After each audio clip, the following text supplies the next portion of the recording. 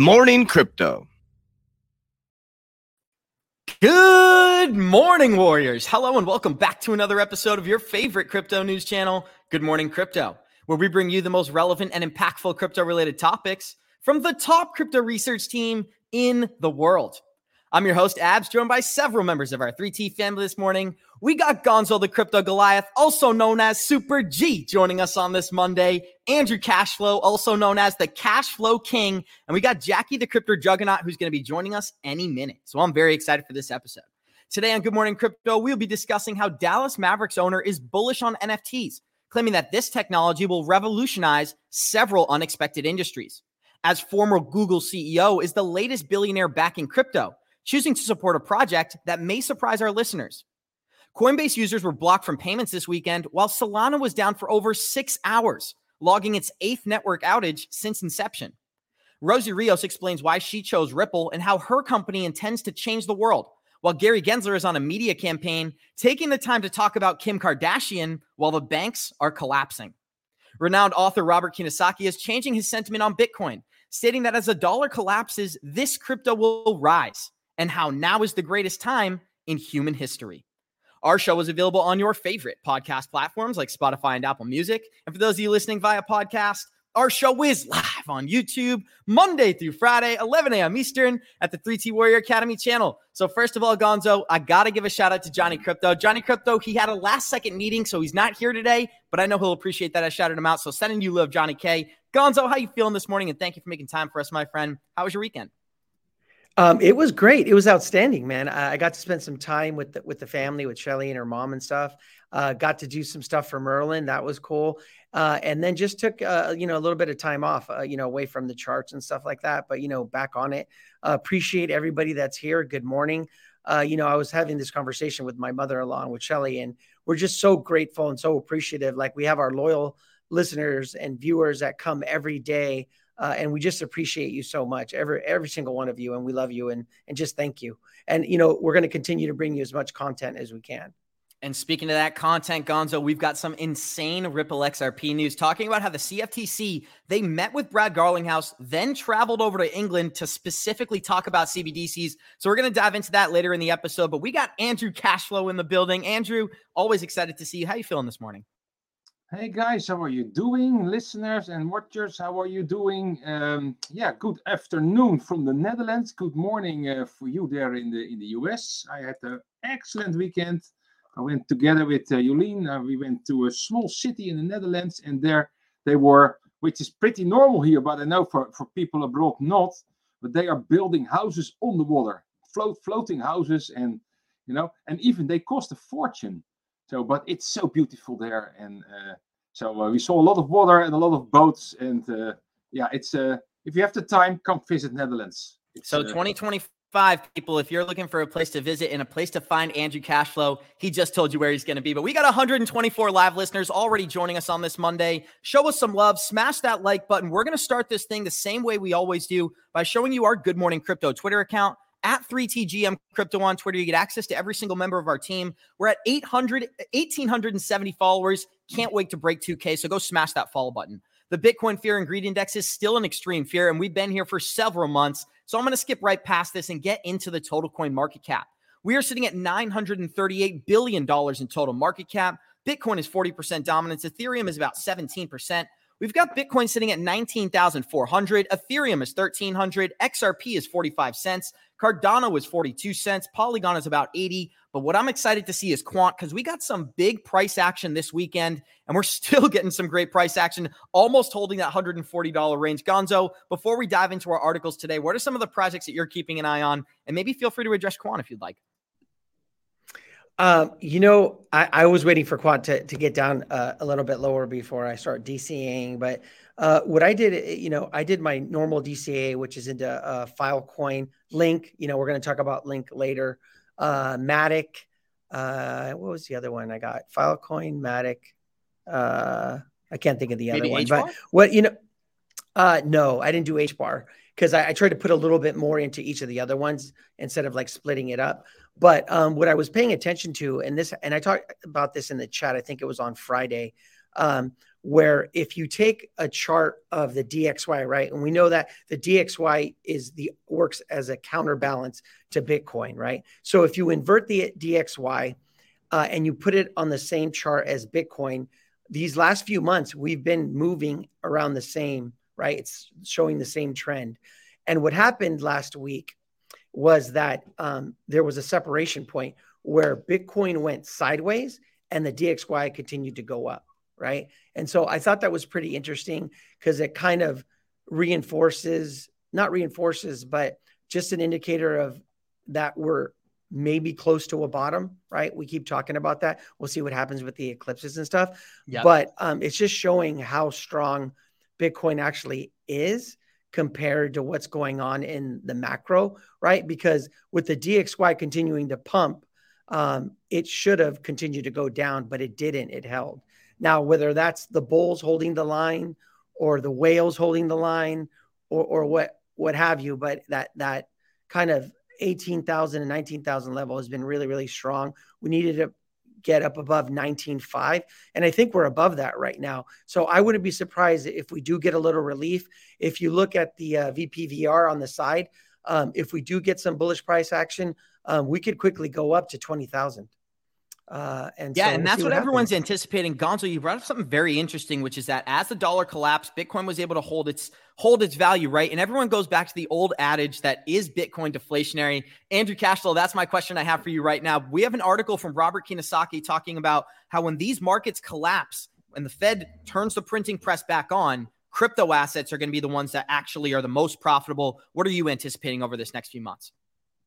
I mean, the Robert Kiyosaki, I like him very much, and he is so absolutely right that what's happening currently, Gonzo already said it, Bitcoin is going more or less horizontal, and the DXY is going up and up and up and up, and there is some volatility there.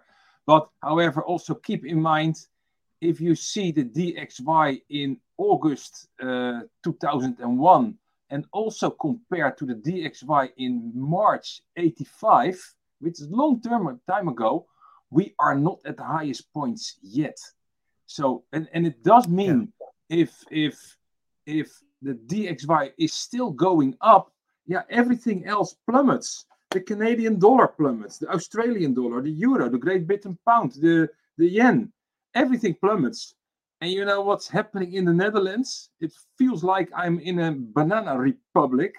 We had an inflation last month of 17.1% in the Netherlands. It's insane. It's almost unbelievable, Andrew. If you had said that to somebody back in 2018, they wouldn't even believe you. Yeah, energy 130%, food 10%, services 6%. So it has never been that high. And what can you do? Keep smiling. Make sure you make a lot of money, and keep doing your life. If you look at the chart of the DXY, I mean, it looks like one of the a straight up meme coin, right? It's like parabolic, right? And it can't go up forever. Although I think our next major resistance level could be where we'd be doing some astronomical things is 120, right? I think we're at 114. But it does look like it's going to correct a little bit. But people are asking about what the DXY is. The reason why the dollar's pumping and the rest of all the other currencies are being crushed is because everyone's moving their money into the dollar, right? So it's just like when people FOMO in and then a crypto goes parabolic, you're just seeing that with the DXY. But what happens when something goes parabolic? Eventually they sell off and then we come crashing back down.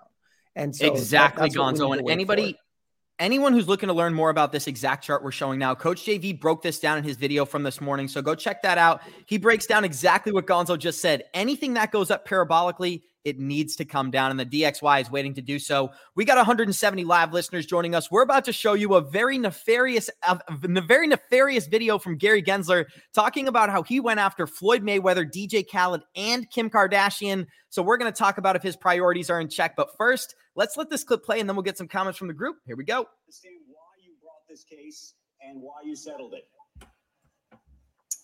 Thank you, Andrew. It's good to be with you. Look, Congress passed a law many decades ago called the Securities Act, and it was to protect the public. And part of that law said that if you tout a stock, you need to disclose not only that you're getting paid, but also the amount, so the source and the nature of those payments. And so this was to protect the public when folks, and this law was passed in the 1930s.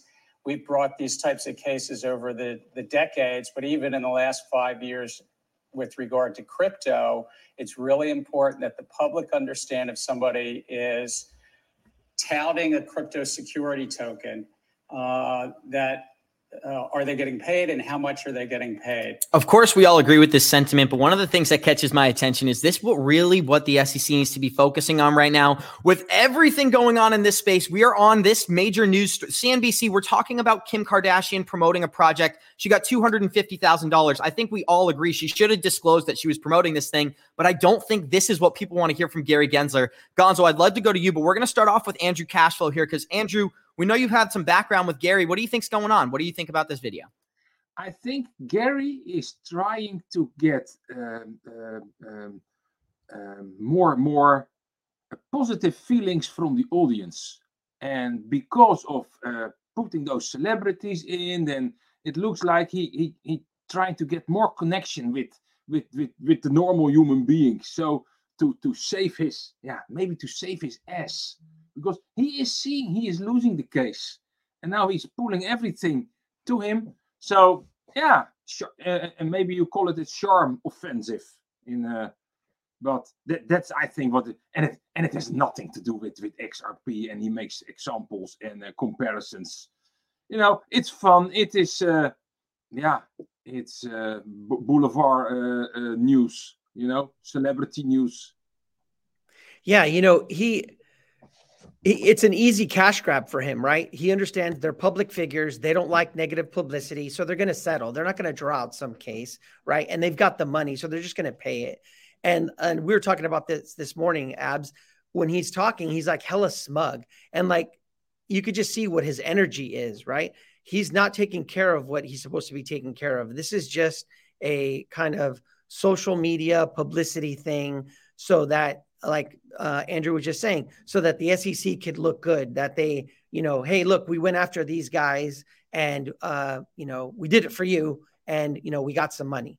But it's a publicity grab for him to make it look like the SEC is competent. But in reality, it just looks more incompetent, right? It looks more desperate to me, more incompetent. He looks very smug and you could just see what his energy is all about and it's not good. Thank you, Gonzo. And we're about to dive into some more positive news. We're going to end the Gary Gensler talk real early today because former Google CEO, a man worth over $16 billion, says that one Ethereum-based altcoin may have a massive lead over its competitors, and that would be Chainlink. So former Google boss Eric Schmidt says that Chainlink has superior technology and a leg up on its competitors in this industry. At SmartCon 2022, he said that tech giants in the early 2000s were able to capture their niche before everyone else, effectively getting ahead of their rivals. At the end of the day, the companies that won Web 2.0 were better technologies. And these are network businesses. So once you get a little bit ahead, it's very difficult to catch up to the person ahead of you. In Chainlink's case, because they were early and very smart, obviously, they got to this space first. And I think that in Web 3, you're going to see the same dynamic play out that happened in Web 2. He went on to say that many of the same attributes that made the tech giants of the last couple decades apply to what Chainlink is doing today.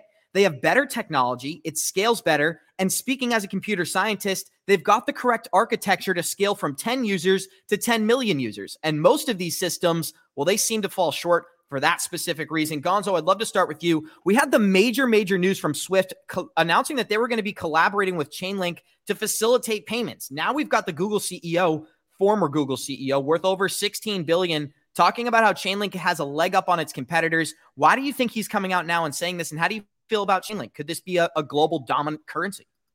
Yeah, I mean, I think he's spot on. When you look back at the tech boom in the 2000s, it was not just the first mover advantage, like what he's talking about, but it was the ones that found their niche, right? Or what we talk about, they solved the problem, right? And they were the first ones to do it. Because it's not just about the tech, but the tech's really good. But it's also, we talk about this, is the adoption. You need that adoption. And how do we rate Link when it comes to adoption? Well, all you got to do is see their partnerships, right? Look at all the partnerships. If you show that diagram of Link that, it's floating around the internet and it shows all the different partnerships. Right now, they're kind of like the only oracle in the game. If you don't know what Link does, Link provides real-time data to blockchains, right? Because blockchains can't do that for themselves. So whether it's an exchange, whether it's a weather app, the gambling apps, anything that needs live data feeds, that's what Link provides, right? And they're the only game in town right now. And I think they're going to continue to grow, right? We talked about that last week, the partnership with Swift, but that's why we've been talking about Chainlink for like months now in our community. And we've been waiting for the price to come down to dollar cost average. I do think I've been DCAing a little bit of time every 2 weeks, but I do think that we could come down even more, like maybe 50% from where we're at now, right? Looking at the chart, if Bitcoin decides to come down like we think it's going to, you could see a $3 to $4 Link. But like I said, I'm going to continue to DCA all the way down. Thank you, Gonzo. And we were showing that list of partnerships. We had some of the biggest names on the planet: JP Morgan, IBM, Microsoft, the list goes on and on. Andrew Cashflow, when I think about Chainlink, I often used to mistake it before I truly understood what it was as a competitor to Quant. But we broke that down last week, how Quant actually has a separate function to Chainlink. So what did you think about the Swift news, and how do you feel about the Google CEO publicly promoting this currency? Yeah, I think you mean Chainlink. I'm already in Chainlink. I discovered it I just looked it up in September 2019. Then that's where I bought it the first time. And what I see a lot of volatility there in the graph, but still they just keep going on. You do not hear much exciting outages or other stuff. So what these people really understand very well, I was also in my working career, I always was a software engineer. And so they understand the principle of make it work, make it safe, and make it fast and scalable. And that's the 3 steps they are doing. And they are doing it very well. They do it quietly. And the price of Chainlink goes up and up, it goes everywhere. But still, the trend is up. And I think it's an extremely good project for the future. And they are building a basis now that even, they get the attention of all those big players. So excellent team. I want to give a shout out to Selman G this morning, Gonzo, because he says it's not what you know, it's who you know. And when you look at who Chainlink is working with, it comes back to the same thoughts that I have with the Ethereum Alliance. Many of the largest companies on the planet, specifically tech companies, are financially incentivized for this currency to succeed, right? If Chainlink goes up, a lot of these companies are going to directly profit off that. So it doesn't surprise me at all that the Google CEO or the former Google CEO is promoting this. What are some of your closing remarks here, Gonzo? No, just like when you look at the tech side, they're highly scalable. It seems like they already were taking that into consideration. Like the article says, whether it's 10 users or 10 million, you have to start laying that foundation early on so that you don't have problems like we're going to talk about Solana, right? Where they had another outage. But I think these guys are doing it the right way. Tech is going to be tech, right? There might be something that comes that's even better. And when you look at history, it's not always the best tech that always wins, but we keep going back to the same thing, which is adoption, right? There's a point where a tipping point where things are adopted and then it goes into the mainstream. And Chainlink is kind of making its way, right? Because of the partnerships, because it's the only game in town right now, it might end up becoming one of the Amazons of the future.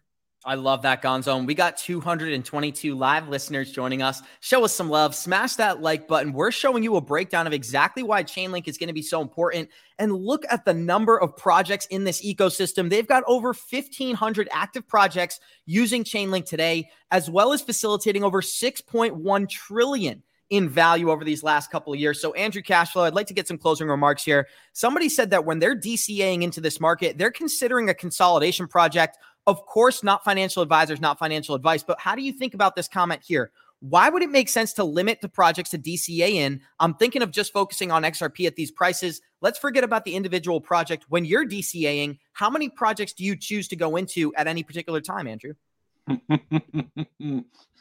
There are several things. You always say $200 to $500. So especially for the small projects. So you buy a little bit, and then if it goes down, you buy a little bit more, and if it goes down, you buy even a little bit more. They are all startup companies. You have to see it that way. So what is the strategy to invest in a startup company?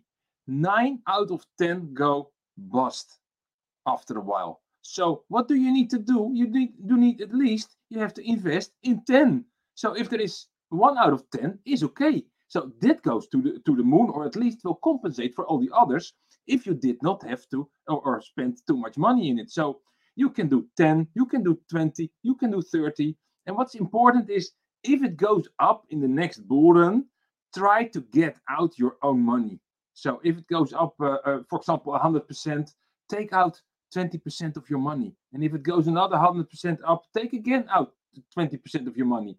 And by the time you've done that several times, you have a free runner. And then you can park it somewhere on a ledger and let it sit there forever. And then you will see what happens in the future. So that is how I would say that's how you invest in those small cryptos.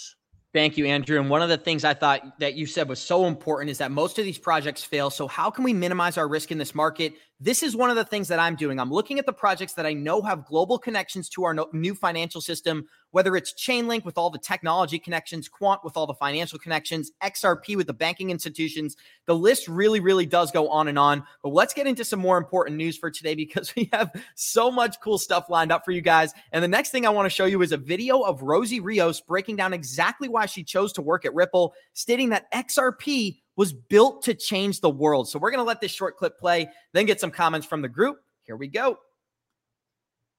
I chose Ripple. I have a lot of options, but I chose them because they have a functional role. So they facilitate payments. It's one of their functions with XRP.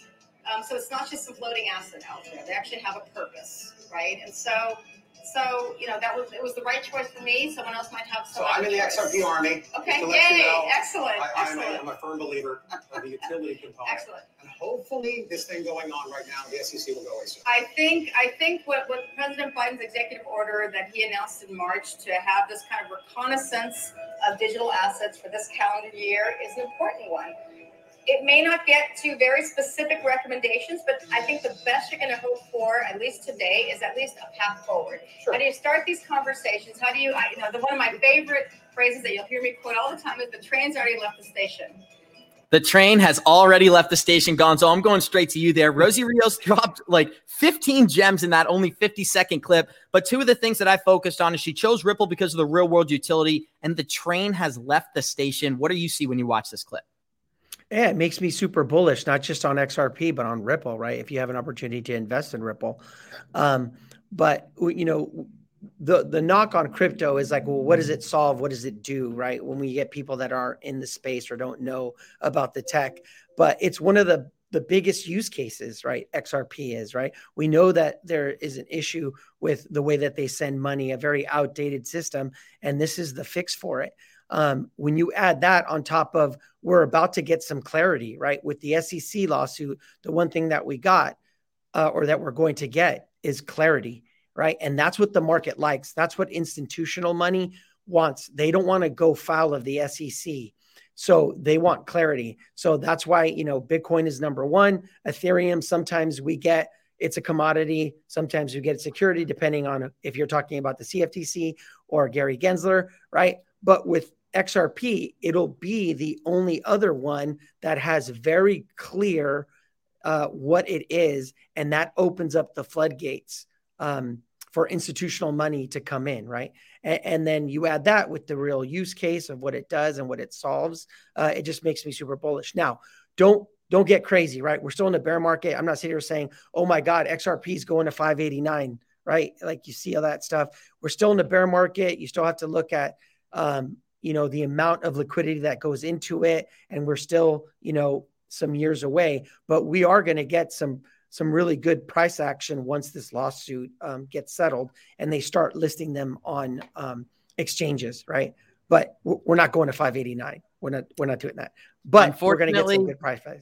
Unfortunately, we may be a ways from 589, but one of the things people should know is that Rosie Rios, her signature is on every single blue $100 bill that exists today. So when you talk about a prominent figure in the financial markets, there really aren't much bigger names than Rosie Rios. And she said she had an abundance of options to choose from, and she chose Ripple. So that really is significant. I'd like to get some closing remarks from Andrew Cashflow. I have some pointed highlights from that speech she just gave. Cross-border payments, Ripple is the right choice. Crypto is here to stay. And of course, the train has left the station. What's on your mind, Andrew? Utility, utility, utility. It's insane how much utility the XRP ledger can provide to the world. Not only for international payments, but also look at the whole NFT space. There is a whole that XRP ledger that is so much functionality that can be built there.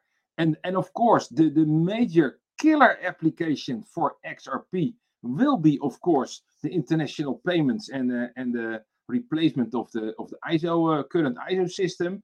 But yeah, and then what Gonzo says, imagine if XRP will one day relist it on several exchanges, for example, on Coinbase. Yeah, fasten your seatbelts and be ready to sell at that moment. I love that, Andrew. And that's a great place to go. Let it go up and start selling on the way up, because it goes up as a rocket, but it will also come down again as a rocket. And then it will go normal up. So I'm so much looking forward to that moment.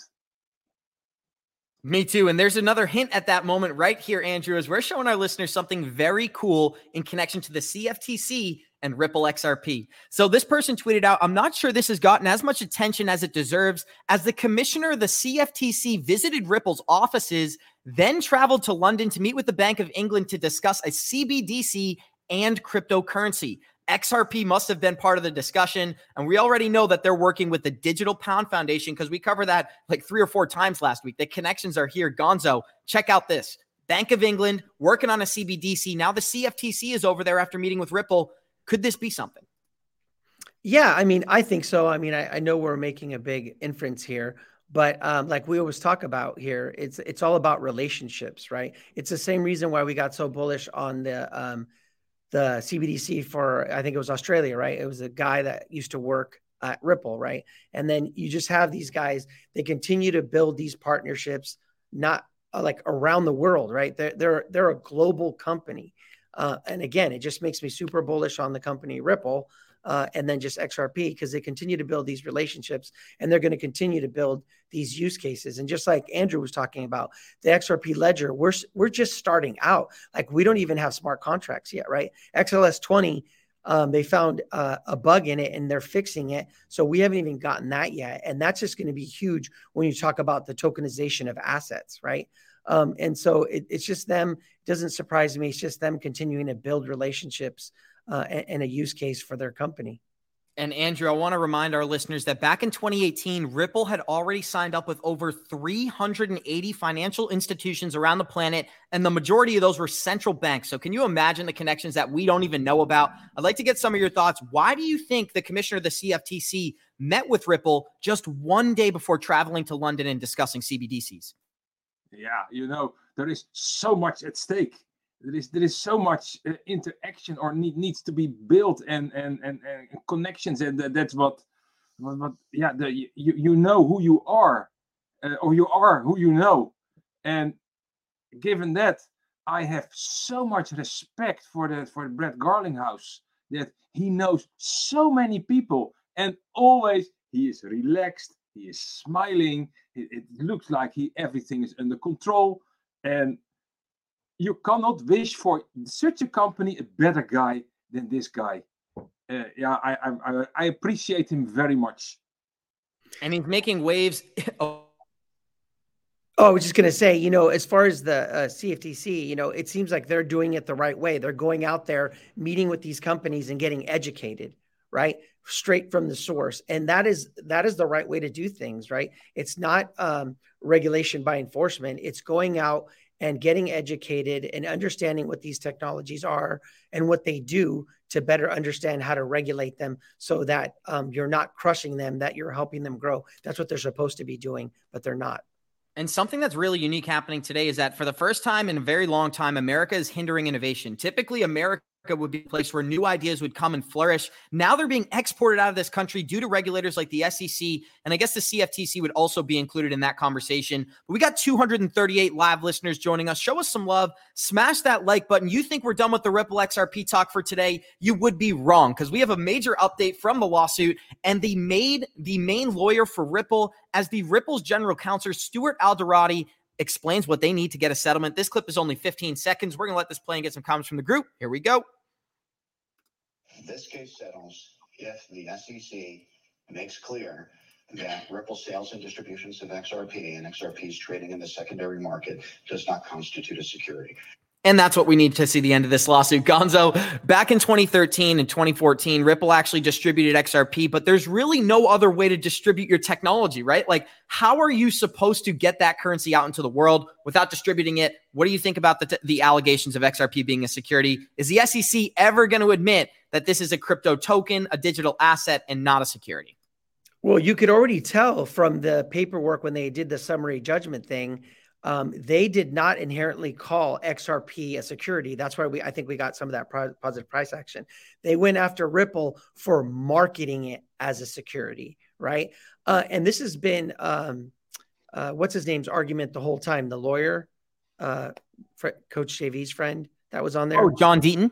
John Deaton, yeah, John Deaton's argument the whole time that the SEC really, really hurt investors when they're there to protect them, because they could have gone after Ripple and just said, hey, look, what you guys did at the beginning was a security, but the secondary sales are not, right? And so they could have just left it as is, gone after them, had them pay a fine or whatever, while the secondary sales were not securities, and it wouldn't have affected the investors. But when they went in with the lawsuit, it was all included. And that's the biggest thing that's hurt us, is that secondary sales are considered a security. That's the clarity as investors that we need, right? That we're going to get, so that anything that we buy and sell after that is not considered security. And that's been the biggest knock against the SEC, is that they're there to protect us, but they really just hurt us, right? What was it? 14 billion was lost after the SEC filed the lawsuit. I think that's a statistic that flies around. So yeah. And it really is unbelievable. Ripple's already spent over $100 million defending themselves against the SEC, and I'm sure that bag is going to continue to grow. But Andrew, I'd like to get some closing remarks here. I'm going to pull up a pretty interesting video breaking down exactly why XRP is set to change the world. But before we do that, let's talk about the lawsuit a little bit. Just Ripple's general counsel, whether it's Brad Garlinghouse or many of the employees who have been working with this company, are coming out now and making definitive statements against regulators. They're making definitive statements against the SEC, and that's very new. Why do you think that all of these different, people who are included within the lawsuit are coming out and making bold statements now? Is there a resolution on the horizon? Yeah, I think so. I think 2022 is the year of a lot of fuss and a lot of arguments back and forth. And I actually expect that maybe somewhere by the end of the year, early next year, we will get some resolution so that it can grow. Then we also will have seen the suppression of all the crypto. So we will have seen more or less a bottom. And then maybe we'll continue the crypto into 2023. But from there, I actually expect a little bit going up. And yeah, has it to do with the stars, like What is Above says, or, after a while, some things must change. You cannot continue over and over again the same narrative. It should stop somewhere. And people get impatient, and that's good.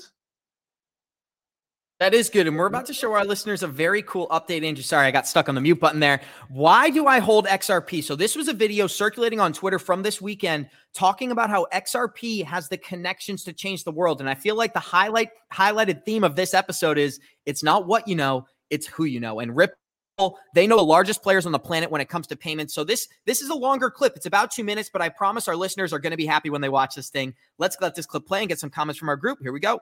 Why do I hold XRP? Because Ripple's the chosen one to lead the new global digital payment system, and they use XRP. In 2013, the Federal Reserve began looking for faster payments options. 2 years later, an action plan was born and a federal payments task force was created. It included one company focused on crypto, Ripple. In 2014, the World Bank and Better Than Cash Alliance, which includes the Bill and Melinda Gates Foundation, Clinton Global Initiative, and the governments of 32 countries, put out a report called The Opportunities of Digitizing Payments. 1 year later, the Better Than Cash Alliance featured one crypto company on their website, Ripple. Today, So that was very quick. I do want to pause it there and just give our listeners a little time to digest that information. What they showed is that there was a council for payments for the future of global payments created, and some of the connections in there were Bill and Melinda Gates, the Clinton Foundation, some of the largest names in America and on this planet. And the only crypto company included in that agreement was who? Ripple Labs. So with that being said, I want to let the remainder of this clip play, and we'll get some more cool information about this project. Better Than Cash Alliance and all other UN initiatives are focused on a single agenda, the Sustainable Development Goals for 2030. You can see the SDGs logo on Bill Gates' lapel, world-leading companies, the Better Than Cash Alliance website, and on the UN's official exchange, Exchange. What crypto is Exchange officially utilizing for their carbon credit solution? XRP. Boom, another place to stop and point things out. The amount of global partnerships that are involved in creating sustainable development goals. It is the largest companies on the planet. BlackRock, Bill and Melinda Gates, the Clinton Foundation, many Saudi Arabian princes. Everybody is focused on this initiative. And who is the currency that's at the center? That would be XRP. So we're going to let this clip play and get some more cool info. The world will move to a new international standard for exchanging electronic messages between financial institutions by 2025 called ISO 20022. Who was the first ISO 20022 member focused on distributed ledger technology? Ripple, who's partnered with over 300 financial institutions, including Bank of America, American Express, PNC, Santander, SBI, HSBC, Standard Chartered Bank, Bank of England, India, Singapore, Scotland, Australia, and Indonesia, the largest banks in Japan, Canada, Egypt, the Middle East, United Arab Emirates, Thailand, Morocco, Bhutan, South Korea, Brazil, and Latin America. Ripple. And the train has left the station. And as you can see, the next thing he's going to talk about is how former Ripple advisor Michael Barr is now leading at the Federal Reserve, changing the world of payments. So much information in that really short clip, but we haven't heard from Andrew and Gonzo in quite a while. I'd love to hear from Gonzo first. What do you think about all these connections? People often get so caught up in the lawsuit that they forget about the real information, which is it's not what you know, it's who you know. And Ripple knows the largest players in this market. What's it mean to you, Gonzo? Yeah, I mean, what a great video, right? I know it's floated around like the YouTube and Twitter and stuff like that, but it does do a great job of summarizing what we've been talking about, right? The use case and then the partnerships, right? I keep going back to the same thing, and it's what the ex-CEO of Google talked about, and it's about the adoption, right? You could have the best tech in the whole world, but if no one's using it, then nobody knows about it. Nobody's using it. What is it good for, right? So we're talking about really good tech, and now we're talking about adoption, right? People are using it. They're building these relationships because they're building the railways and the corridors to send money back and forth, right? Now, we actually still need the liquidity to come in, and that's going to come in over time. But the first thing that needs to happen is the SEC lawsuit resolved. It gets listed again. We get the price pump, and then they start to build or continue to build relationships, open it up in the US. And I mean, I could see this thing 5-10 years down the road. And it's why I would say, if you talk to everybody that's here in our community, our biggest holdings are probably XRP, right? And this is why. Yep. And I love how they brought up the ISO compliant tokens as well. Whether it's XRP, we talk about that list. That short list, I think, is going to be so important over the next decade. Andrew Cashflow, I'd like to get your thoughts on this. When they brought up all the banks that are connected to Ripple, there's literally a central bank in every corridor of the planet that is connected to RippleNet. And of course, that means XRP. We also covered how the Bill and Melinda Gates Foundation, as well as the Hillary Clinton Foundation, have their ties, and the Rockefellers. So some of the largest names on the planet, even for the people who don't know. What does that mean to you, Andrew? What can we anticipate from this crypto? Yeah, it is a fantastic project, you know, and there is so much money to gain. Imagine if you want to send money nowadays from one country to another country in different currencies. They have to stack up that currency somewhere in that other country.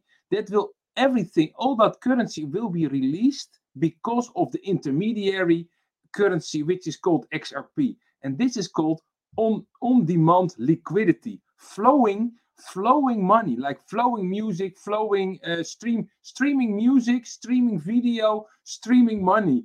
And it's logical. I can send a picture to you to the other side of the world, and I cannot send money to you immediately in seconds to you. So, and that's what Ripple is building. And all those banks, they all understand the amount of money that can be released, which is hold everywhere in the world, and make the process so much more efficient. It's insane and efficient and fast. So yeah, let those guys just do their thing. We watch from the sideline. We invest so now and then, and what Conrad says, maybe in 10 years we will make our money. We will be crypto millionaires. Make that billionaires, Andrew. And we got a good comment here that said spooky names. Yes, these are some spooky names, but I feel like these are the players who typically win in the market. And it's not that we agree with their sentiment. It's that we understand they're most likely going to achieve their goals. So we may as well profit off of that process. We got 236 live listeners joining us. Show us some love. Smash that like button. We got so much XRP related news for today, but I want to get XRP. I want to get some closing thoughts from Gonzo while I pull up our next article. XRP has been the centerpiece of the crypto market, and we've talked about how it's going to create regulation for the entire space in the future. One last closing remark in regards to the lawsuit. What are you anticipating with people like Rosie Rios, Brad Garlinghouse, and everyone becoming so adamant that they are in the right? What are you anticipating over these next couple months? And I don't mean settlement or anything like that. I just mean, is there going to be a day when the SEC admits that this lawsuit should have never been filed? That's a good question, Abs. I'm not sure. I don't think so. Maybe at some point in the future, when they look back at history, there might be, when there's enough separation, like maybe the next generation of commissioners, they might look back like maybe how we look back at the Howey test, right? And say, hey, in hindsight, maybe that wasn't the best idea to bring up that lawsuit, but I don't see them admitting that anytime soon, right? And there's a reason I asked that question, Gonzo. I was playing dumb almost, because in our next article, we are going to highlight how iRemit, which is a private jet company, was not even asked to get involved and filed to get involved in this lawsuit because Ripple does not pay iRemit to use its ODL or XRP. iRemit actually uses XRP as a settlement currency in their system. So basically, if you want to play for a private jet, they'll let you pay with their XRP in the same way that you could use US dollars. That in and of itself makes it not a security according to the Howey test. But I'm not a lawyer for the SEC, so maybe I don't know what I'm talking about. Andrew, I'm not sure if this is news to you, but what do you think about iRemit choosing to get involved, not even being asked by Ripple, and showing that XRP is a currency?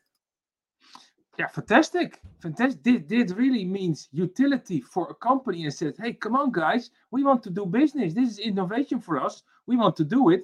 And what I would love to see another 10, 15, 20, 100 companies stating the same.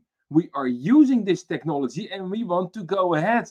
Gary, please go away and give us room to grow. That's what we need to go to. Yes, and iRemit is actually a cross-border payment company. I messed up. I confused my articles there. So iRemit is also getting involved, talking about how XRP can be used for cross-border settlement. Then we had another company, which is Jet Amicus, who filed a brief to state that you could pay for their private jet rides using XRP. Gonzo, I'm going to pull that article up. What are some of your thoughts?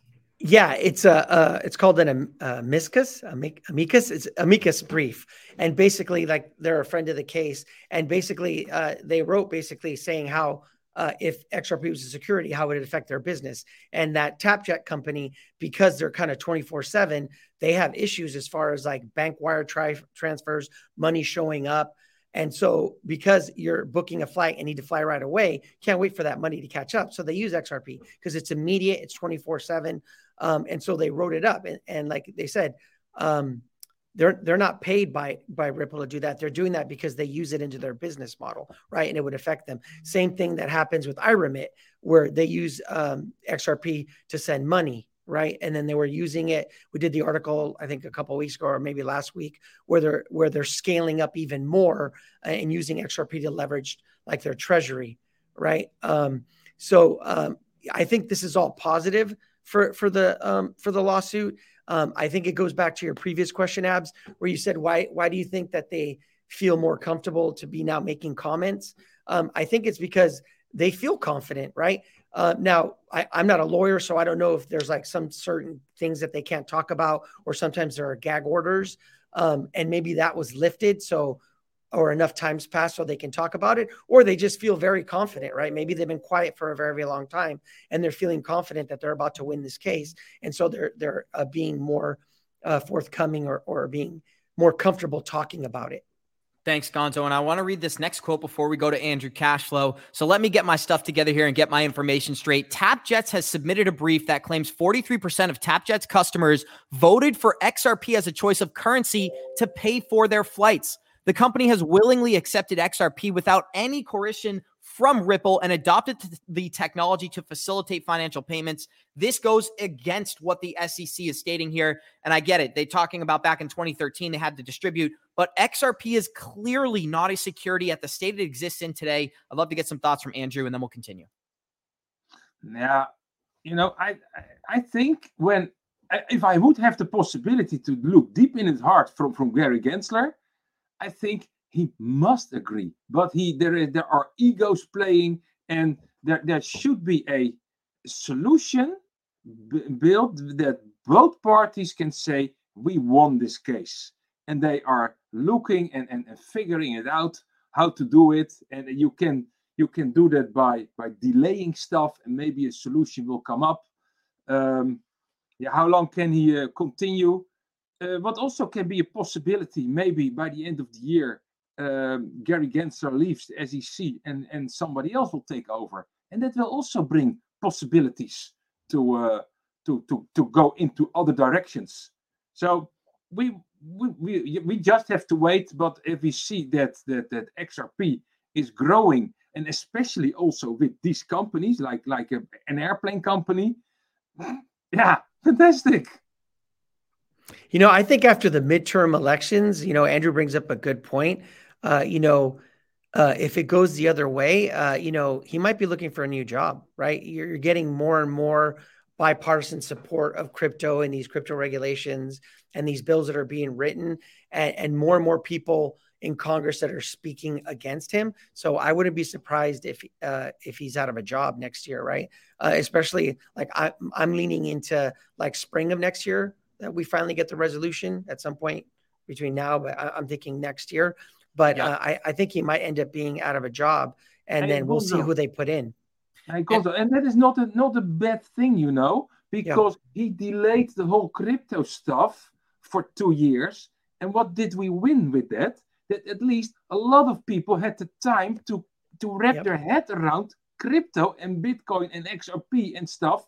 So, we are all human beings, and we have to learn, and people need to teach others and to understand the whole space. So in the end, maybe not everybody would agree with me, but maybe he did a good job to delay the whole stuff, just to give the world the time to understand.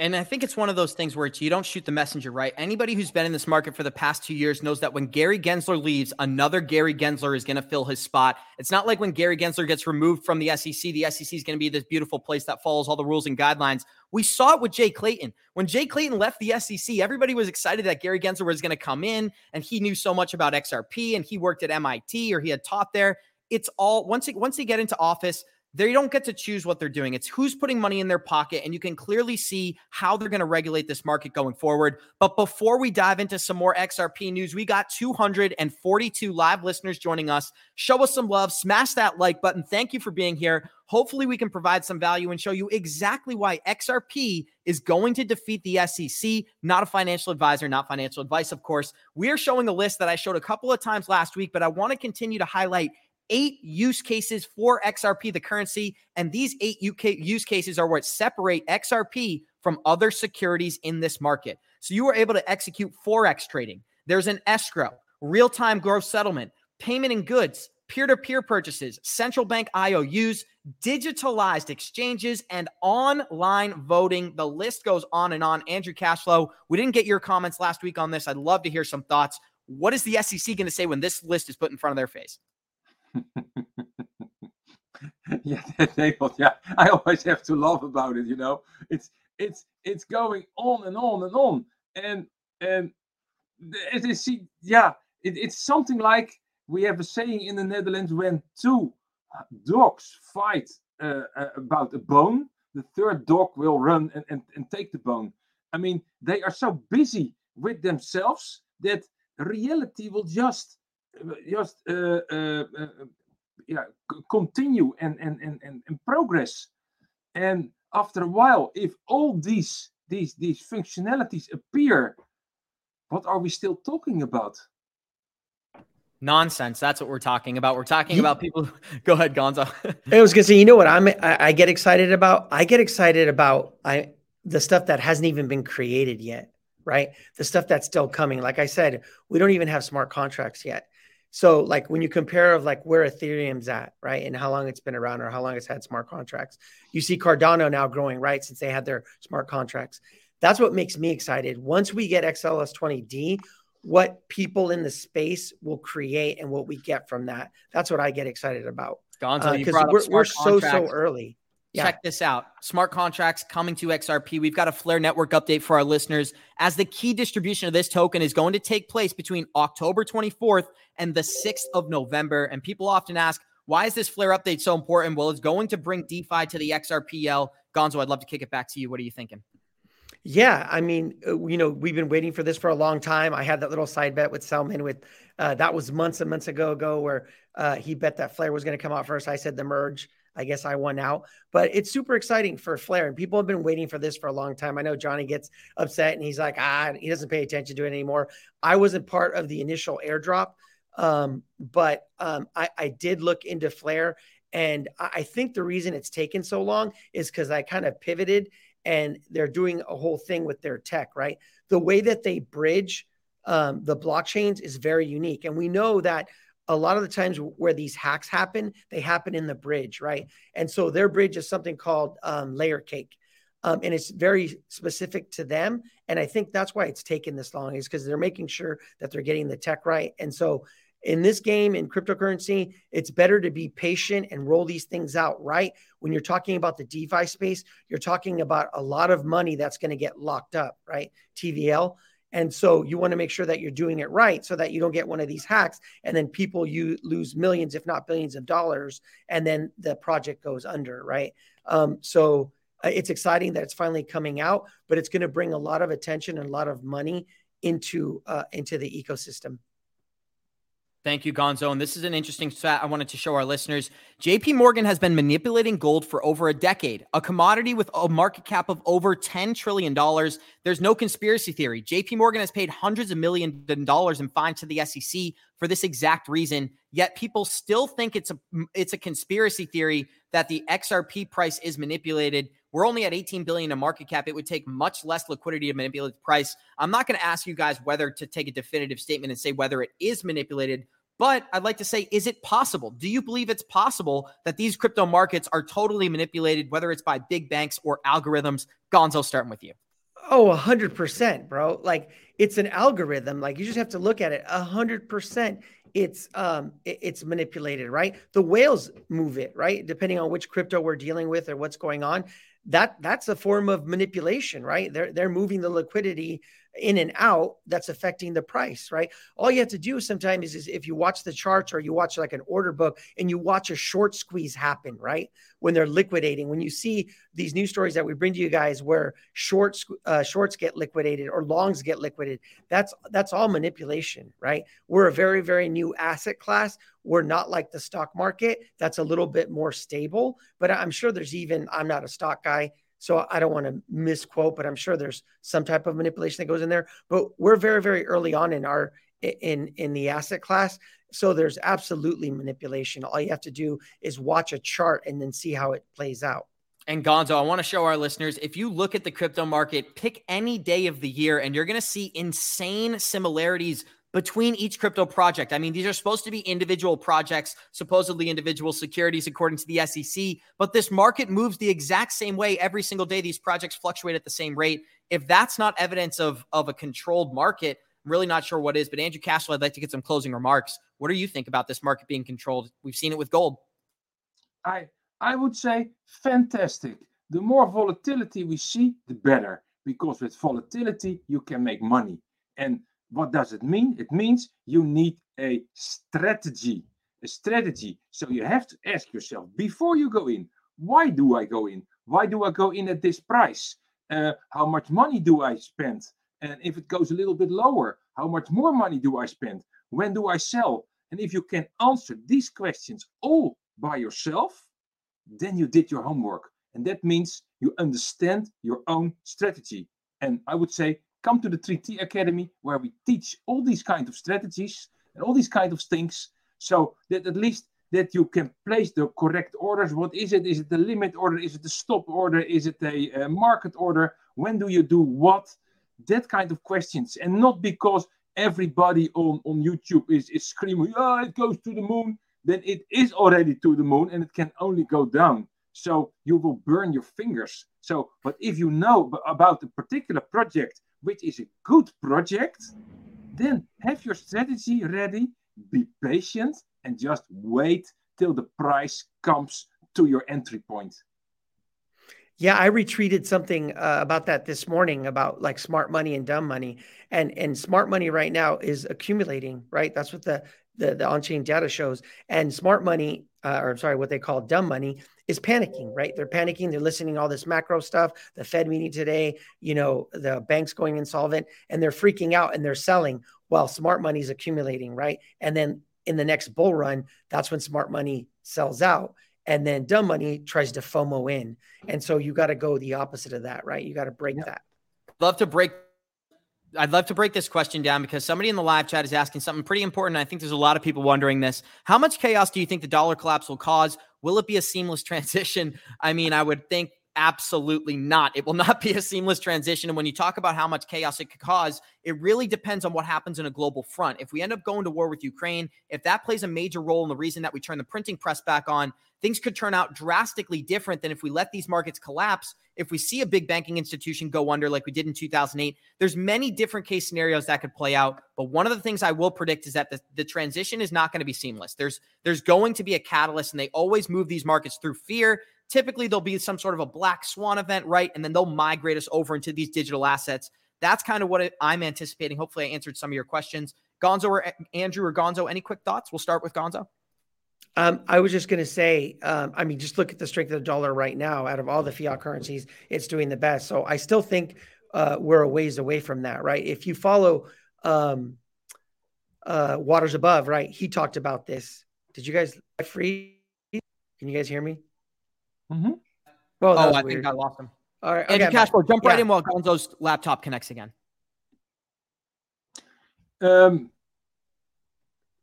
Am I back? Oh, you don't know what? Go ahead. Are you back? What was your question? Yeah, I was just going to say, yeah. So what he talks about is that like he was talking about this, like he was predicting last year that the dollar was going to be very strong when people were saying the dollar was going to collapse. And in the Shemitah cycle, a 70-year cycle, his prediction is that as we go into the next Shemitah, which is 2028, 2029, it's the dollar that'll come down and the other currencies will pump up, right? It'll be an inverse kind of thing. So we'll see what happens, but I don't think it's anything that's going to happen like anytime real soon. But we'll definitely keep an eye on it. Andrew, we're showing a chart right now. We showed at the beginning of the episode what must go up must come down. And look at this DXY is severely extended in this market. What are you predicting if we do see a dollar collapse? Is it going to be catastrophic or will it happen smooth? Nah, it will not collapse. It will absolutely not collapse. Then everybody should lose the trust in the dollar at the same time, which will not happen. The central bank will not do that, but it will come down slowly again. Yeah, what is slowly? It went up pretty steep, and it will leverage out again after a while. And do I have my crystal ball? It broke the other day, so I cannot tell you what will happen. The only thing I know, it is what it is. Accept it.